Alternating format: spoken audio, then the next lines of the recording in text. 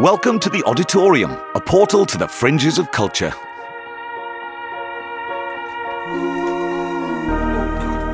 Can't see a bloody thing. Hello? Lance, Andrew? Dave, it's pitch black. Bloody, why is there no light in... Oh, jeez, who put that collection of highly delicate glassware there? Nightmare. Oh, God. This studio... What the... Who puts wind chimes in a recording... That's the last thing you need in a recording studio. God, this dark is surprisingly difficult to get... What's that? There's a cat in a box! What the... This studio's gone mental! Right, I'm going to edge along the side here. Edge along... Oh, there we go, there's a seat. Dave? Anybody? Oh, God, there's a funny smell. It smells a bit like depression. What's that? Let me... Oh, taste of... Oh, disappointment. Yeah, it's a veggie burger. Oh, that's not very good. Hello? Oh, Dave, there you are. Hello. What's happened to the lights? They've all just gone. It's completely... It must be something to do with the eclipse. I don't know. Anyway, you're late, by the way. Oh, yeah, watch out. Yeah, that's... is the cat all right in that box? Is that a cat? Well, it was a cat. Seems to be dead. Dave. I didn't touch it. Well, something did. Oh, yeah, that's the wind chimes as well. Yeah, watch for them. Oh, I can't see a thing. Yeah, I know, it's a nightmare. Oh, God, look. Watch out for that. Yeah, there's a... I didn't actually step in those, but I thought there might be. It's a collection of clown shoes and old car horns. I don't know who's left those in here. I know, it's gone weird. Yeah, it's really gone weird. I found a torch anyway. Oh, really? Let me just switch it on. Oh, hail, What? torch. What are you wearing? Oh, this old thing. Well, Dave, you know how I always have been a lifelong and committed Rastafarian. Yeah.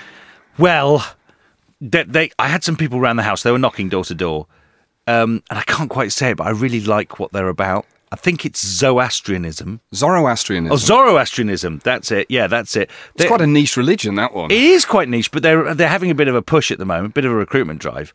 And I just thought, these guys are great, you know? And they gave me this robe for free, and you just worship light. So that torch, basically, is like a saint to me. So look, I don't think Lance and Andrew are here because of the eclipse. I think they've been held up. But all hell's let loose with that eclipse, isn't it? Yeah. I mean, it shows you how much you need light just to do the basics. The basics, like, you know, to get around, produce podcasts, open a door, walk into a room, not avoid trip over all the various dead cat. comedy props that have appeared for some reason. Yeah. So look, so we better get on with introducing our guest. Okay, well, good luck with that, because this introduction is, so far, what have we mentioned? Light, a dead cat in a box, veggie burgers, Zoroastrianism, and being 8 minutes late.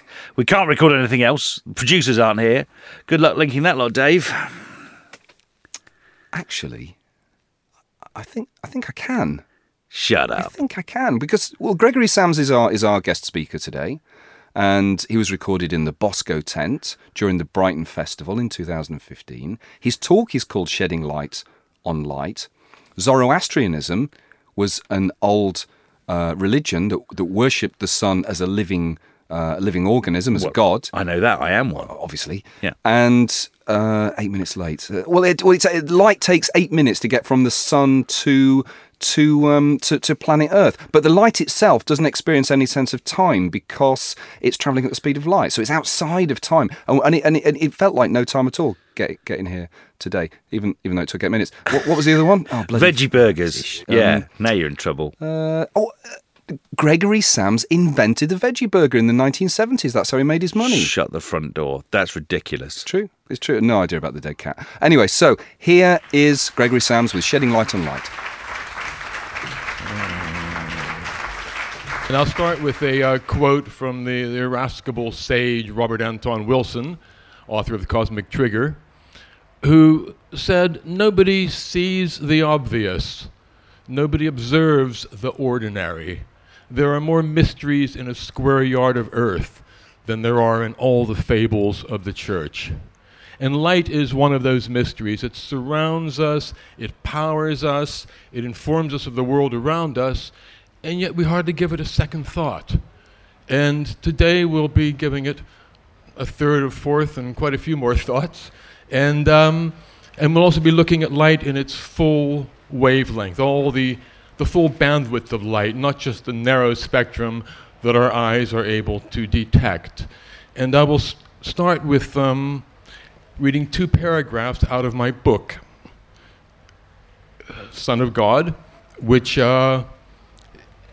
introduces us to the oldest concept on this planet, the idea of a conscious solar entity. There's one chapter which convinces us or you of that, but the rest of it is really the ramifications of that concept. And this chapter is the chapter on light, which is titled In the Light of Intelligence, on the Intelligence in Light. And it's just 2 paragraphs from this. So, light is invisible, yet it allows us to see. Light hurtles through space for years, yet loses none of its energy in the process. Light can be reduced to a single irreducible particle, the photon, yet this particle can appear in 2 places at once. We must wait 8 minutes for the light from the sun to reach this planet. The light itself arrives in no time at all. Light gives substance and form to the vegetable world, yet itself has no physical property or structure. Light is a mystery, and becomes ever more so the more that science discovers of its properties. A fundamental energy source of the universe that it saturates, light carries the warmth of the sun and the vibrations of the stars to Earth. Science is able to harness many of the extraordinary qualities of light and to perform amazing feats with it. Yet physicists can tell us little about the nature of light, nor explain how it is able to do the incredible things that it does. Zoroastrianism, the first great and lasting religion, elevated Ahura Mazda, god of light, to the position of supreme deity. The God of Genesis found it necessary to let there be light before it was possible to create anything beyond heaven and a world without form or substance. So we will rewind now several thousand years to Zoroaster, who I just mentioned, and another prophet, Akhenaten. Akhenaten, Pharaoh of Egypt, 14th century before the current era. Zoroaster, we don't know whether he was 6,000 BCE or 2,000 BCE. And both of these men can claim to have been the first to introduce us to the concept of a single universal deity. And this deity had no statues, no images. It was beyond human comprehension. And the deity was light. Light was the supreme power source, spiritual force of the universe. And both Akhenaten and Zoroaster recognized that our sun was the local agent of this life force. You know, what is light? And the thing we know most about it, the most physical side of it we know, is photosynthesis, this amazing process whereby the hydrogen and the oxygen and H2O and the carbon and CO2 are combined into all the elements of the vegetable world. They're made of carbon, oxygen, and hydrogen. I mean, what can we do with water and air? We make fizzy water out of it. That's about it.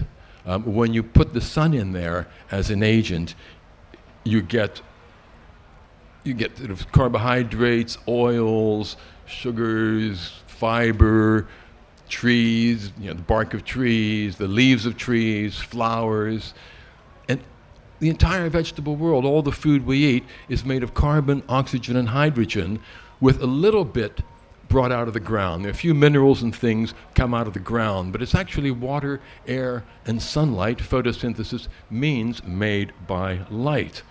And takes place on the land and in the oceans. In the top layers of the ocean, every drop of water has 1 to 2 or 3,000 phytoplankton in a single drop of water. These tiny microorganisms that are busy converting sunlight and water into living matter. And they're the complete basis of the oceanic food chain. Everything starts with those phytoplankton. And the total weight of them exceeds that of all the fish, the whales, the dolphins, the seals in the ocean are outweighed by phytoplankton. And they produce half of the oxygen that we breathe, because that's the other byproduct of photosynthesis. It takes the carbon out of CO2, but releases the oxygen, which is why things like worms and us and rabbits and butterflies can live on this planet. I had a match I was going to strike, but I will. Why not? Thank you, Kali.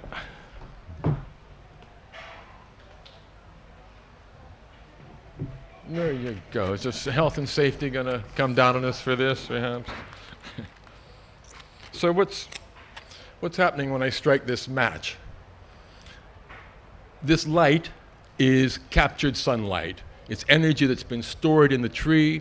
It's now being released as light, and the hydrogen and the oxygen is coming out as water vapor. And when you have a fire and you burn it through the night, adding logs to it, that's the same process going on there. And in the morning, you've got the ashes, the cinders. That's what came out of the ground. All the rest of it is sunlight, air, and water. And that's the transition going on there between matter and spirit, because light you could view as spirit. It's this invisible energy phenomenon. And it's not surprising that every single spiritual tradition on the planet uses candles, because they provide this connection between the physical and the spiritual world through the flame. They have that quality to them. So now we'll go back to that first sentence in the first paragraph of the chapter on light, which is, light is invisible, yet it allows us to see. So light is invisible. I mean, you're looking at me here, but you're actually seeing me. You're not seeing light. The light is invisible, and it's clear to not see when you look up at the night sky. And it's dark up there, but that darkness is flooded with sunlight. And it's only when it reaches the moon or Jupiter or Venus that we actually see something. And then it conveys the image of those to us. But the light itself, it's invisible. But it allows us to see. That's a whole nother mystery. How do we actually see things? Are you seeing me here and the tent flapping and these other things? Or are you seeing a projection on the back of your eyeball? Which is kind of what we're told, that the light reaches this bit of my let's get some blue here, of my shirt, and my shirt absorbs all the wavelengths of light except blue, and that blue bounces back onto your eyeball and you say, aha, that's blue. There's a lot more to it than that. And in fact, if we rewind a bit to Plato, 5th, 6th century BCE, Plato was acknowledged as laying the foundations of Western philosophy and science. He's a great mind. He was a student of Socrates. Aristotle was his student. And he put forward the emissions theory of light, that the light of vision came out of our eyes. And he got this from Empedocles, who died shortly before he was born. Empedocles came up with the emissions theory of light. And he wasn't dumb. He knew that the sun was involved.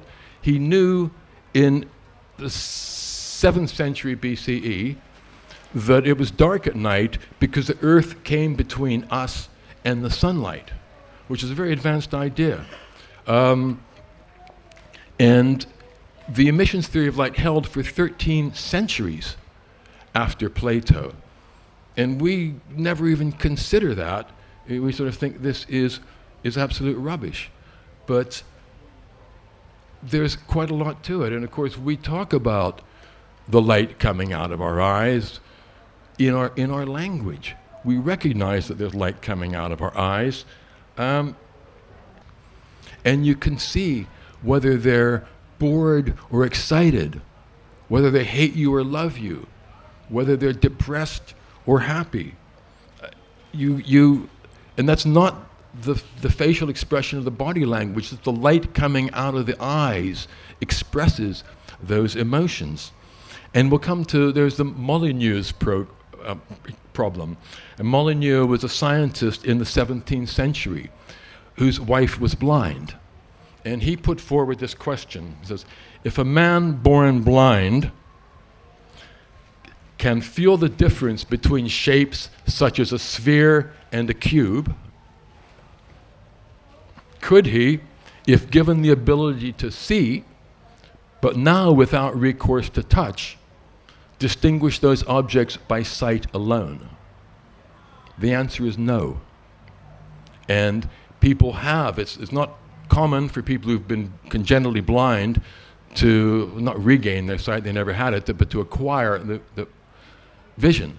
And those cases where it has happened, most of them have given up. They couldn't get what was going on, and they've gone back to touch. Some cases, after months or years of struggle, they managed to connect with that little picture on the back of their eyeball. But if they're so they can recognize somebody standing in front of them, but if the person walks away, they don't see them walking away, they just see them shrinking down in size as that picture on the back of the eyeball gets smaller and smaller, because the ability to have that light coming out of our eyes connecting with the external light is something that's formed in childhood. It's not just a picture projected to the back of the eye. Go back to the second sentence of that first paragraph. Light hurtles through space for years, yet loses none of its energy in the process. Well, if you're looking up in the night sky at Sirius, the photons, you got about 1,000 photons a second coming into the back of your eyeball. And they've traveled 51 trillion miles from Sirius for 8.5 years to reach the back of your eyeball. And yet, they don't lose any energy at all in that transit. And they don't stop to refuel on the way or anything like that. How does that go on? Well, the photon wouldn't know what you were talking about, because as Einstein has shown us, as you approach the speed of light, time slows down. When you exceed the speed of light, time runs backwards. If any of you have seen the movie Interstellar, they make use of that in that movie, as have many science fiction writers. But if you travel at the speed of light, time stands still. There is no time, so the photon doesn't know what time is. Everything happens in the now, which is my only little tattoo here, to remind me of it on a regular basis. So the photon would say, well, what's the big deal? I was there, I'm here now. Why should I expend energy in that process? It was a snap. Yeah. So now, just something really special about light is that if you combine the fact that it's out of time with the fact that it's just a vibration. Unlike sound, sound needs to vibrate in something. It needs to travel in something. Out in deep space, there is no sound because there's no matter there. Light doesn't need that. Light is just a vibration. It doesn't need a place to vibrate, and it's outside of time. So if you're wondering what could have existed, if you ever have, before the Big Bang, the only actual candidate is the electromagnetic force, or light, because it doesn't need a place to be. and it's outside of time. And that's an insane concept for us to try and get in our minds. And as a kid, when I first heard about infinity, I thought, wow, infinity, how could the universe go on forever? But then how could it stop? What's it going to be, a cement wall at the end of it? And it was a real, great thing to play with as a kid. But now, this is another level. How could there be anything when there was no place to be? Well, the other explanation, of course, is the Big Bang Theory. And as Rupert Sheldrake puts it, cosmologists say, just give me one miracle, give us one miracle, and we'll explain everything else rationally. And that miracle is the singularity, where a particle, something that is infinitely, vastly smaller than an atom, suddenly expanded into everything in the universe. All the galaxies and comets and us came out of this tiny little thing, which seems kind of hard to believe. But if once you believe that, then they can explain everything else. So they're both hard concepts to understand, but maybe energy could theoretically have existed before. So maybe it was a big whoosh instead of a big bang, as all this energy condensed into matter. Who knows?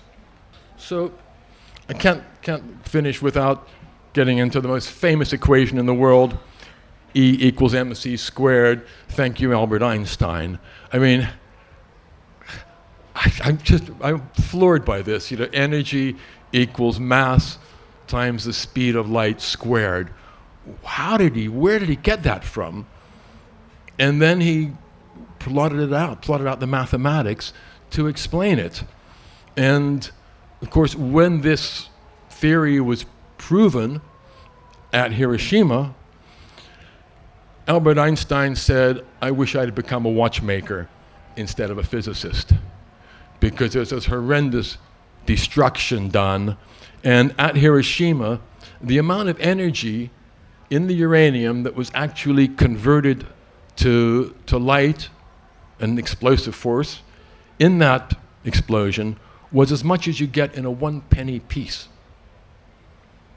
And now if we look on the light side of this and the bright side of it, the amount of light that reaches Earth every second, if you converted it on E equals mc squared into matter, you would come up with a little bit less than 2 kilos of matter's worth of light reaches Earth every second. Doesn't seem like a lot, but if you add that up over the whole day, you end up with 156,000 kilograms worth of light reaching the planet every day.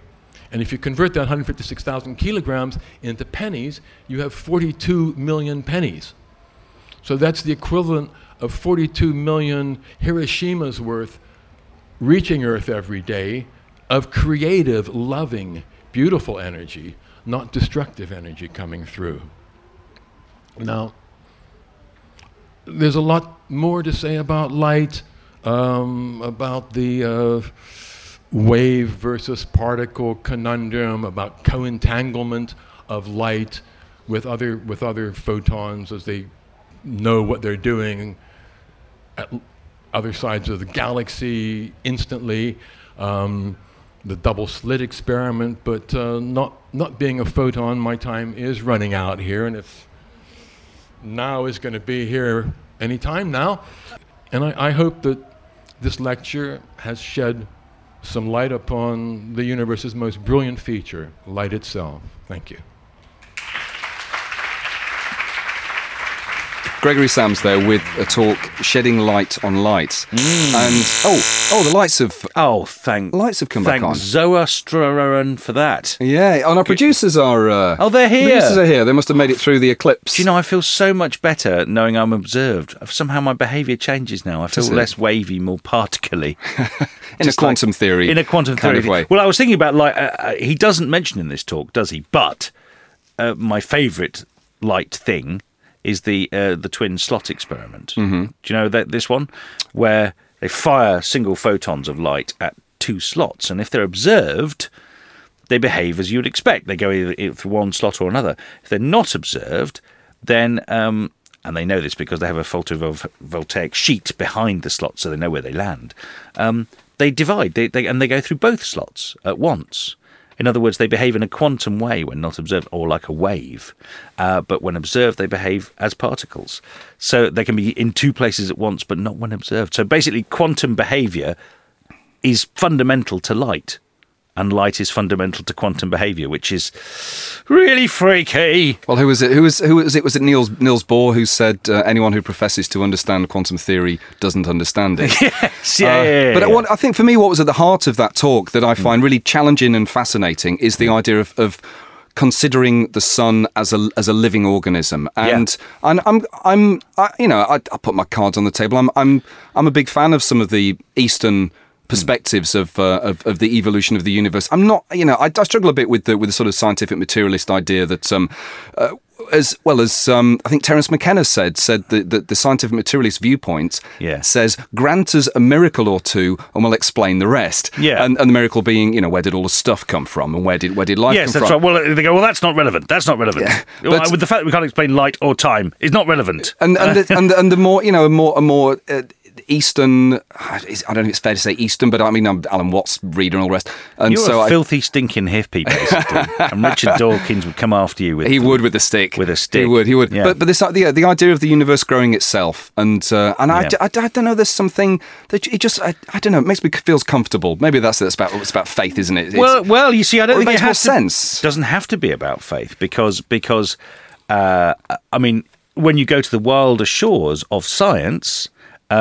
Obviously, the tradition you're talking about would maybe call it a pseudoscience, but you've got people like Richard Sheldrake with Rupert Sheldrake. Rupert Sheldrake, which is a morphic dissonance. Is that what it is? Morphic resonance. Yeah, God, I'll get it right eventually. But his idea is that the memory is stored, if you like, in a kind of collective, like Jung talks about there being a sort of a collective memory. Yeah, and he was doing experiments with mice, wasn't it? If he found that mice was set a problem one side of the world. Yeah. And mice the other side of the world suddenly found it easier to solve once their brethren had solved it the other side of the world. And this sort of got a lot of kicking at the time, but recently biocentrism's come about as well, which is a less sort of flaky far edges of science idea that consciousness is stored in, as far as it can be ascertained, in the brain, in sort of tubules. That's where quantum activity goes on in the brain, and that's where they think consciousness happens in us. But that consciousness is, if you like, travelling through us. We're sort of receivers, receptacles for it, but that it continues, and when we die, it doesn't disappear. It goes back to this sort of wellspring, well of souls, if you're an Egyptian. But that we are like nodules of consciousness in a continuum of it. And when you start thinking like that, things like the sun having consciousness doesn't seem quite so crazy. And also scientists have yet to find, and they may never find, as a consequence, where memory is stored in the brain. Because I think if you talk to people and say to them, where do you think memory is in the brain? They'll probably say, well, I think isn't there a part of the brain where memory is stored? No, we cannot find any single part of the brain where there is more, memory activity. There's some scientific ideas that it's sort of stored everywhere, or maybe all around the body, but we can't pinpoint any of it. And like you say, the morphic resonance idea that actually it's outside the body. It's a bit of a. It's hard for us to get our heads around such ideas, but then a lot of because our heads are part of it. But a lot of quantum theory is like that. And you mentioned Rupert Sheldrake, and I've just about to finish reading his book, The Science Delusion, and I'm fascinated by Sheldrake. The Science Delusion, I like that. Yeah. Well, I think I was drawn to him when I think it's championing the underdog, isn't it? When I read that his TED Talk had been banned. That's right. And his TED Talk was he was at a TED conference whose theme was challenging the existing paradigms, and he gave a talk challenging some of the presumptions in science, and they banned him for being unscientific. And it's a very scientific talk. The fact that they allowed David Blaine on TED to claim that he could hold his breath for 14 minutes underwater in a sort of pseudo-scientific surrounding, you think, well, I think Sheldrake that's a trick. Sheldrake, he's an illusionist, and Sheldrake is a qualified scientist. Yes. So I think we have to be very careful. Of course, is the argument that Dawkins always puts forward is that, but science is able to recognise when it's wrong and move on. But of course, the history of science is the history of it not recognising. It's a huge huge amounts of resistance to change in its own ranks, and people being shunned for many years, and their research knocked on, and then sort of 50 years later, go, oh, maybe he was right after all. Yeah, I'd say shame he died in shame and obscurity, but there we are. I can't get on with Dawkins' definition of or description of human beings as lumbering robots. I find it sort of it's weirdly insulting. We sort of insult our own intelligence by reducing ourselves to this idea. It's utterly reductive. It's the idea that someone said science can weigh a book, it can count the words in it, it can tell you how thick it is, it can do everything except actually read the words in the book and feel the meaning of them. that sort of purely.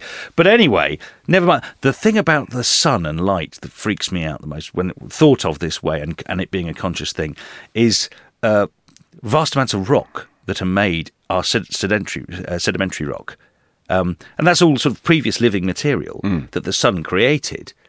And then, of course, so it actually creates vast amounts of matter. Not only does it create living beings, effectively, it allows them to exist, and therefore consciousness. Without the sun, none of it could happen. It also actually physically creates, parts of the landmass. It is an incredibly creative force. So in a way, but as an agency of consciousness, it could almost be defined as consciousness. It does sort of make sense. Yeah. Do you know what I mean? Yeah. It's the ultimate agent of consciousness. Well, I think to sum up Greg's talk, I think it's one of the most forgive the old kind of hippie expression, but mind-expanding talks that I've come across in recent times. And as a consequence, you've blown it. Everyone's going to stop listening to the auditorium now. So yeah, there's some talk of a competition. We should do. We need to do another competition. It's been a while. Yeah. I mean, obviously they've not gone well, have they? Really? There's been a few. The digestives one, sending in the digestives with your own topping on. Yeah. Some of the toppings weren't right. So what are we going to do? What's the competition? Well, just something. Well, obviously light related. I know. Why don't we? I know. Mm-hmm. It takes 8 minutes for light to come from the sun. Yeah. Yeah. So why don't we see which, if any of our viewers can stare at the sun for 8 minutes? Hey, that'd be nice. Yeah. Yeah. What could go wrong with that? Can't think. No, nothing. Literally nothing. Nothing. So that's good. But we need a prize. What about a cat in a box? Cat in a box. Ooh, and we've got some wind chimes. Let's throw in some wind chimes. And we've got this collection of spoons. Clown shoes and car horns. We got loads of stuff. But first one in. The first one to write in. First one to write in. First person to write in wins actually. All this good stuff. Yeah, it's good stuff. Yeah. So the address, I always have problems remembering the address. It's starts with the auditorium. It's the auditorium. Yeah. England. England. For tax purposes, England, isn't Auditorium it? England, that should get to us, shouldn't it? Yeah. That should get to us. Put a stamp on it, obviously. The highest value stamp you can manage. Yeah. Yeah. Right. That's us done for the day. So let's just oh God, the lights have gone out again. Oh, Christ. Okay, so let's Oh God, jeez. Oh Christ. Oh. Who put that washboard there? What are all these egg whisks doing on the floor? Rat traps. Oh, God, coat hangers. There's a kazoo here.